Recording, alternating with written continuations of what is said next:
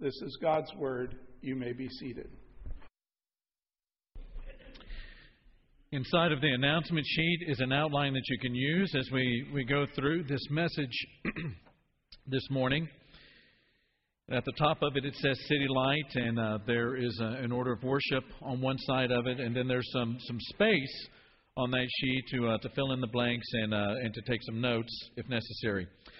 We are going to begin a new series this morning that introduces our 2015 theme, which is City Lights. That's what we're going to begin with this morning, and let's start that series with a word of prayer, asking God to bless us as students of His Word.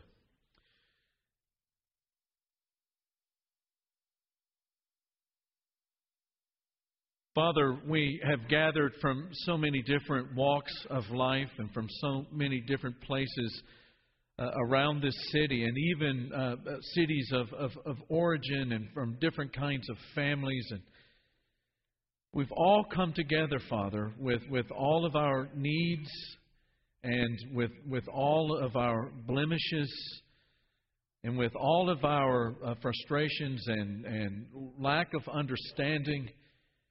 And with every blessing that you have ever poured into our life, with all of that, Father, we come before you in worship this morning and ask you to continually invade our life.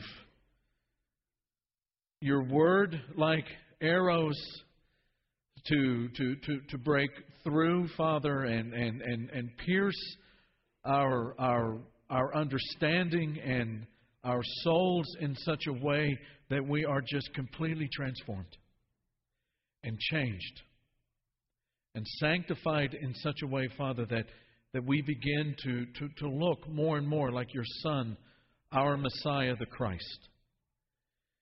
And as we think about these passages and the mission of the church and His teaching to us about being light with our very life in this community, with all of these things that we bring before you and through the cross of Jesus into your presence, Father, we ask that you help us to have eyes to see and ears to hear, to understand this task and this vision and this call and this command, Father, for our lives.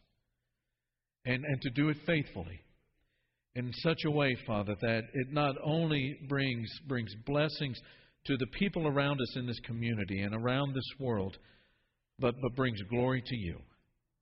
And we ask all of this with all of our heart in the name of Jesus. Amen. There was an interesting new book that has come out this year. It's entitled Dirty Old London, The Victorian Fight Against Filth. It's kind of interesting. The book, at its core, is really about how Victorian England literally fought a war against filth in all of its 19th century urban forms, from pollution to mud on the streets there in London. The author talks, is very descriptive about some of the filth, the literal filth that was found in the city. Talks about how cesspools were designed to leak just a little bit so that they wouldn't have to be emptied so frequently. Talks about how mud was everywhere, and sometimes things that looked like mud because of horse-drawn carriages. It was just everywhere on the streets. There was a suburb on the south side of the Thames that was nicknamed Pestilentia because of all of the pestilence. Filth, even during this period of time, affected change in female clothing. At the head of this movement to change the way that women dressed as they were outside was a woman by the name of Lady Harberton. She was the wife of Viscount Harberton, and she described kind of what headed her in this direction was this description she had of what it was like to get home at the end of the day after walking through Piccadilly Circus and finding, what she called flotsam caught up in a trailing skirt during a walk through Piccadilly, including a piece of pork pie, orange peel, cigar ends, toothpicks, and part of a boot. That's dirt. And that is filth. And the Victorians are not the only ones who have trouble with filth. People fight filth all the time. It seems like it's just a lifetime of service in trying to be clean. And in a manner of speaking, at least from one certain angle, the history of humanity is the struggle with a begrimed existence. We're always dealing with it. I mean, how hard is it to keep dust off a shelf? Ladies, do you dust a shelf just one time and it stays dusted the rest of its life? Absolutely not. Some things even are so saturated with dirt that even when they are washed and cleaned with the greatest of our technologies, there is still a stain. There's still a stain. And you know as well as I do that the struggle is not merely with physical dirt. There's even a spiritual front to that fight as well, as human beings have been trying to expunge the evil or at least manage it in the human heart throughout all of history. You'll remember in our study of the Bible last year, from Genesis to Revelation, that right there at the very beginning, in the first couple of chapters of Genesis, what you have is God in all of His greatness and in all of His power, speaking a word that brings creation into existence. And He pronounces a Hebrew word, a very specific Hebrew word, tov, upon all of that existence. It's good. It's very good. Even the human creatures are good, good, good. There is no evil that separates God and man. God and man are in each other's presence. There's no fear. There is no shame. There's no feeling on the part of man to try to hide himself from the glory and the beauty and the majesty of God Himself. There is absolutely nothing that separates God and man. But then sin, that is, not trusting God, trying to reorient our life and desires away from the presence of God, all of that enters into the world. And when you think about it, it helps us to understand the power of evil and the power of sin when from the very simple act of just eating that forbidden fruit, that the knowledge of good and evil, in just eating, in the simple act of eating that piece of forbidden fruit, all of these ramifications. Now, a lot of the time we don't get that because we're like fish in water. The evil is so pervasive and the evil is so frequent that it's like the water to a fish. We don't usually see it unless there's sort of a geyser or some kind of an uprising of evil that gets our attention. But the disobedience and the lack of trust and faith was a violent act in the world. It ushered in Genesis chapter 3, the thorns and the thistles. That life is not going to be easy. Life is not going to be comfortable. There are going to be times when blood is drawn. There's going to be times when there's going to be pain. And with that very simple act of eating a piece of forbidden fruit, it opened the door to all manner of evil. That sort of became a hybrid of itself from that initial act of obedience.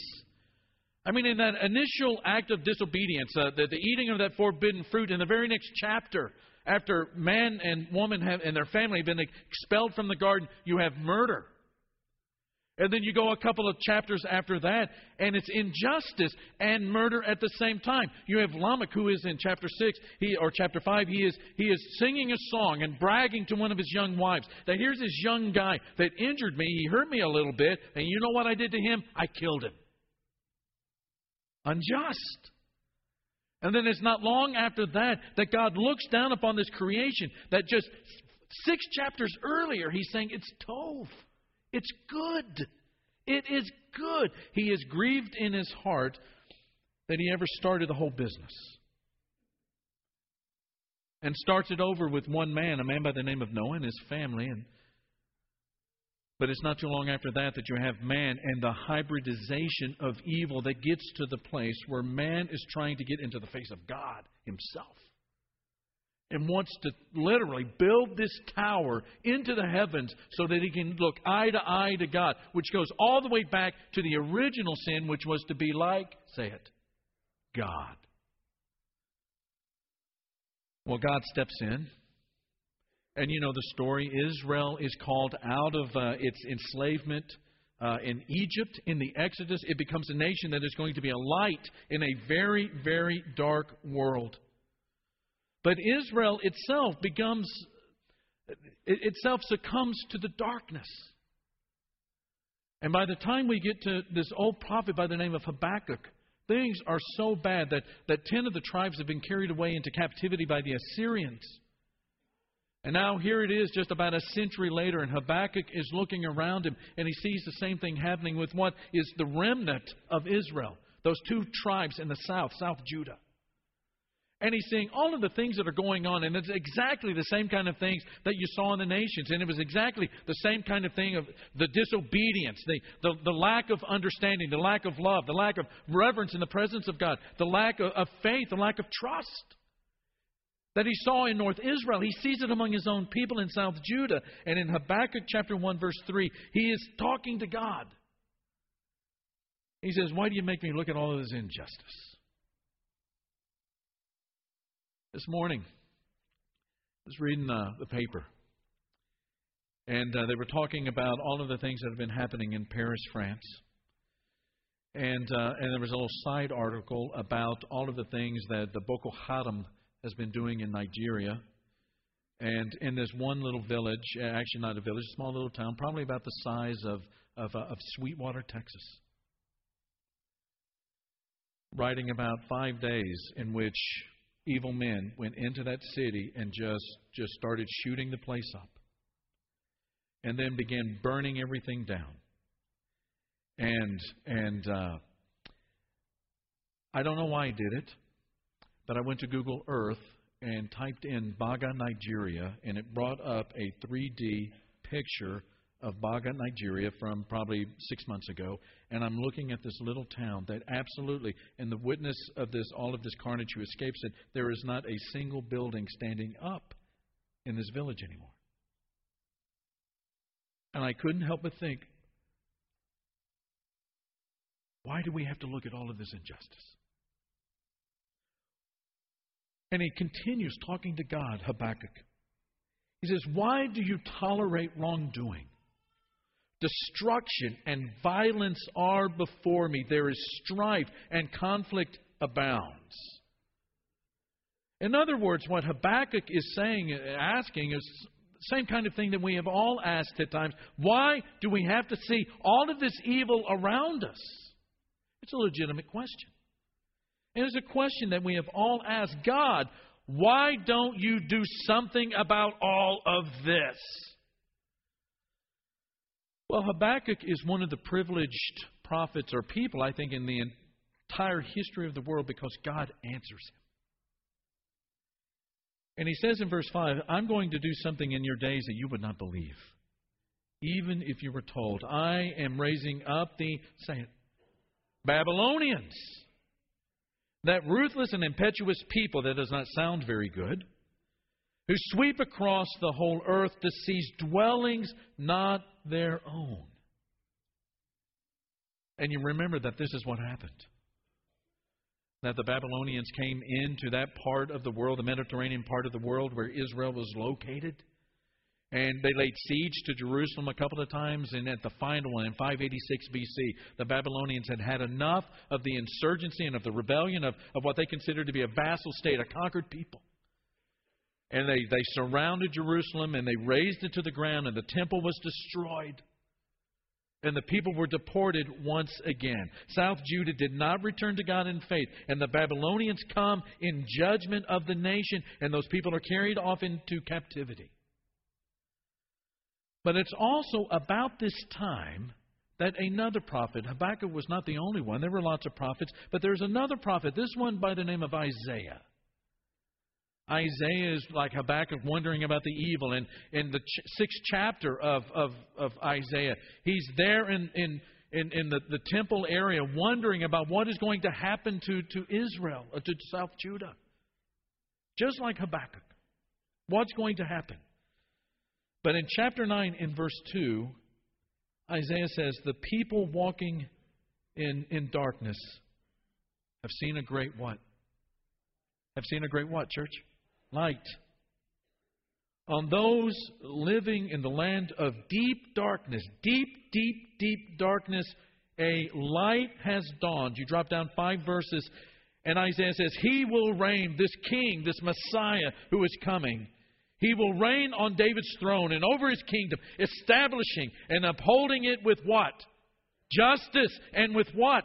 Righteousness. From that time on and what? Forever. Meaning that the curse of Genesis 3, the thorns and the thistles that not only made their way, rooted themselves in the earth, but rooted themselves in our hearts, that all of that is going to be reversed. And at the end of Isaiah, in this magnificent vision that he has at the end of that book, he says, instead of the thorn bush will grow the juniper, and instead of the briars, the thistles, the myrtle will grow. And this will be for the Lord's renown, for an everlasting sign that will endure forever. And one day, folks, this king, the Messiah, came. He brought light, and He brought justice, and He brought righteousness, and He reversed the thorns and the thistles. This Messiah comes. He is born in Bethlehem. He grows up in Nazareth. And at the age of 30, after John the Baptist is put in prison, he begins his ministry. In the beginning, it's up in northern Galilee. And he's traveling down to Jerusalem and back up to Galilee. And he does that several times in his ministry. He even goes into the northern parts. He goes into the Decapolis. And he preaches and he teaches. But one day, in the area of the temple, during a great festival of lights, in John chapter 8, this one says, I am the, you say it, light. Say that with me. I am the light of the world. He says it. Whoever follows me will never walk in darkness, but will have the light of life. And he teaches about how life is to be properly lived as his disciple. When his life intersects your life in faith and in trust and obedience, you become his disciple. You are changed. And following in his steps means you learn how to love as he loved, and how to forgive as he forgave, and how to be generous as he is all giving, and how to overcome evil in the world. And the Messiah, Jesus, preaches about the kingdom of God, God's reign over his creation, over his creatures, and how everything that has been completely undone will be reversed. How everything that has completely fragmented will be reestablished. And for this to happen, this Messiah, this Jesus of Nazareth, dies for the sins of humans. And he doesn't just die, but he suffers. And he doesn't just suffer and die, but he dies a cruel death as a criminal on a cross. But in so doing, he defeats death. He just doesn't hit death and bounce back. He hits death and goes through it to the other side. He is resurrected, the first fruit of those that are resurrected. And even though he was born humbly in a stable and grew up poor and executed in injustice, on a cross as a criminal, he is exalted to the right hand of God where he reigns. And 50 days after that cross, 10 days after his ascension, these disciples, beginning on Pentecost, begin to go into all of the world with the message that the King has come and is inviting everyone to come into his kingdom. And by the time that this mission begins, the world has a common language in which to communicate. Everybody is speaking Greek, regardless of whatever other language they're born with. And during this period of time, there's globalization in ways that have not ever been seen before or since until our own present time. The world has Roman roads. And not just the roads, but the Roman peace that allows travel everywhere. And the first places that these disciples of Jesus go in all of these cities of the known world are the synagogues. And where did those synagogues come from? They came from the people that Habakkuk had preached to, who were taken off into captivity and who had created these synagogues as a way to conserve their Jewish identity and to continue generation after generation to teach what it meant to be Jewish, to be a Hebrew according to Torah. And inside of these synagogues were people that were not Hebrew in their DNA, were not Hebrew by birth, but had heard the message in their growing up among the multitude of the gods and the idols. They had begun to hear a message about a single God and His creation of the world and His plans for the world. And it is out of these synagogues, these community centers of sorts where the Jewish faith was taught and maintained, it is here that the gospel, the good news, is preached and the world is changed throughout all of those cities, throughout all of the world. And Habakkuk's question: what are you going to do about all of the evil, God? What are you going to do about all of the unrighteous and the unrighteousness and all of the injustice and the meanness and the hostility and the unfairness, the evil, God? What are you going to do about it? That is answered. The answer is to reverse everything that first act of disobedience brought into the world. People are brought back by faith in Jesus into relationship with God because their sins have been forgiven, legally removed. As a result, death is defeated, which means that death is not the bottom line. Death is not going to have the final say. Death is not all-powerful anymore. God's Spirit is going to be poured into people's hearts so that the power of sin that destroys is reversed and they become sanctified, which means that in all of their efforts and all of their sacrifices to try to make themselves right and meritorious in God's eyes, and had failed miserably, and had become enslaved to, all of that is reversed. They become holy. And you know what holy means? At one practical point, it means to be holy, church, means to be able to go into the presence of God. And to these disciples, Jesus said in the text that David read so marvelously a few minutes ago to us, Jesus said to His disciples, "You are the light of the world. A town built on a hill cannot be hidden. Neither do people light a lamp and put it under a bowl. Instead, they put it on its stand, and it gives light to everyone in the house. In the same way, let your light shine before others, that they may see your good deeds and glorify your Father in heaven." Jesus not only calls us to trust for our salvation, to have our sins washed away, but He calls this church to get into the ministry of changing the world. Jesus calls His disciples to live as light as He lived as light in the world. Christians, in other words, bring godly influence into the world. That's what it means when He says that they may see your good deeds and glorify your Father. The big question is, how do you do that? How do you do that? And that's what we're going to be unpacking in the coming weeks, but a preview is on that banner behind me. 3 words. We bring godly influence into the world. We create a godly culture around us by what we worship. That's why that word magnify is right there in the middle. It is the core of everything. The psalmist says, Psalm 34, verse 3, "Oh, magnify the Lord with me, and let us exalt His name together." You know as well as I do that we live in a culture and we live in a world where God is being diminished and squeezed down and faded out and put into a file and put into a category and into a domain that is very, very private so that it doesn't have to be seen or felt or touched by anybody. The psalmist is saying, let us magnify God in our hearts. Magnify the Lord with me in worship. Number 2, it's by what we do, which is ministry. As we draw near to God in worship, we are changed. We are freed up from the guilt and the pride and the selfishness and the self-centeredness in such a way that we're able to do something that doesn't reflect back on us primarily, but back on God. It's not, as Jesus says in Matthew chapter 5, that we get the thanks, but God gets the glory.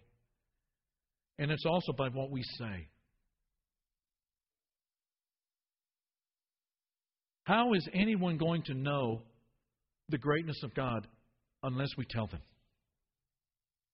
How is anyone going to know the greatness of God unless that's reflected in the way that we live? We have a message. We have a message. We speak good news. And that good news is more than just a decision. That good news is about a changed life. It is about becoming a disciple of Jesus of Nazareth. Acts chapter 14, after they had preached the gospel to that city and had made many disciples.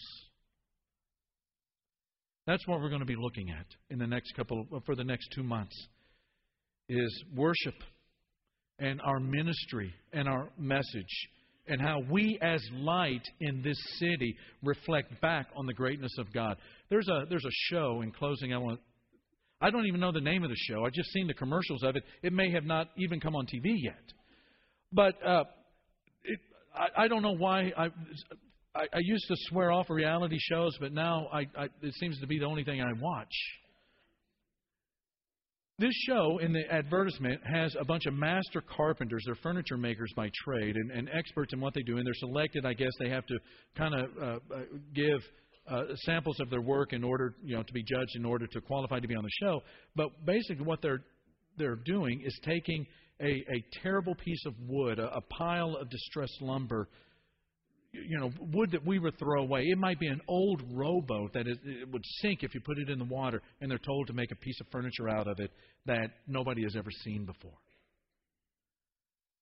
And I don't know what it is about the creative process or whatever it might be, but in this commercial they kind of show what they're making it out of, and they cut very quickly to what is made. And it's breathtaking to me, some of the things that they're able to do. To take this thing that is not pure, and to take this thing that is not pristine and without blemish, but to take that which is beat up and to turn it into something beautiful.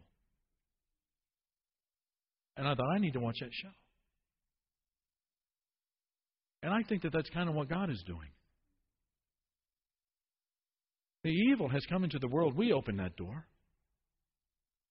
We open that door. And God is doing something about it. That's what God is doing with us. God is taking those lives that are distressed and bruised and troubled and afflicted and faded and marred, and making something new. And in that, what Jesus says at the end of Revelation chapter 21, behold, I make everything what? New. I'm so excited about this year because of the opportunities for us to do such significant things in our culture and in our city. We've been doing these kinds of things for years and years and years through missionaries and holiday harvest and all of these other things. But to spend some focused time and to think about the greatness of the ministry and the mission that God has given us, that we are the answer, in part, to the question, what are you going to do about all the injustice and the evil in the world? The answer is changed lives. The answer is ministry. And the answer is a message that directs those people back to the God who created them and the God who loves them and the God who's provided a way for all of the distressed wood, the bruised wood, the broken wood, the suffering wood in their life to be made something beautiful. And in His power, because of that distress and suffering and anxiety and scrapes and bruises, to be even more beautiful. Ben's going to lead us in a song right now. And some of our shepherds are going to be down here at the front. If there are ways that our church can minister to you, to help you find that light come streaming into your own life as your sins are forgiven, having those sins washed away, of coming in obedience and in trust and in repentance to God. That can happen this morning. A new relationship with Him can be forged, can be built this morning. Or if there are other ways, through prayer or counsel or study, whatever it might be, encouragement, come down to the front and talk to these shepherds as we praise God together. The splendor of a king, clothed in majesty.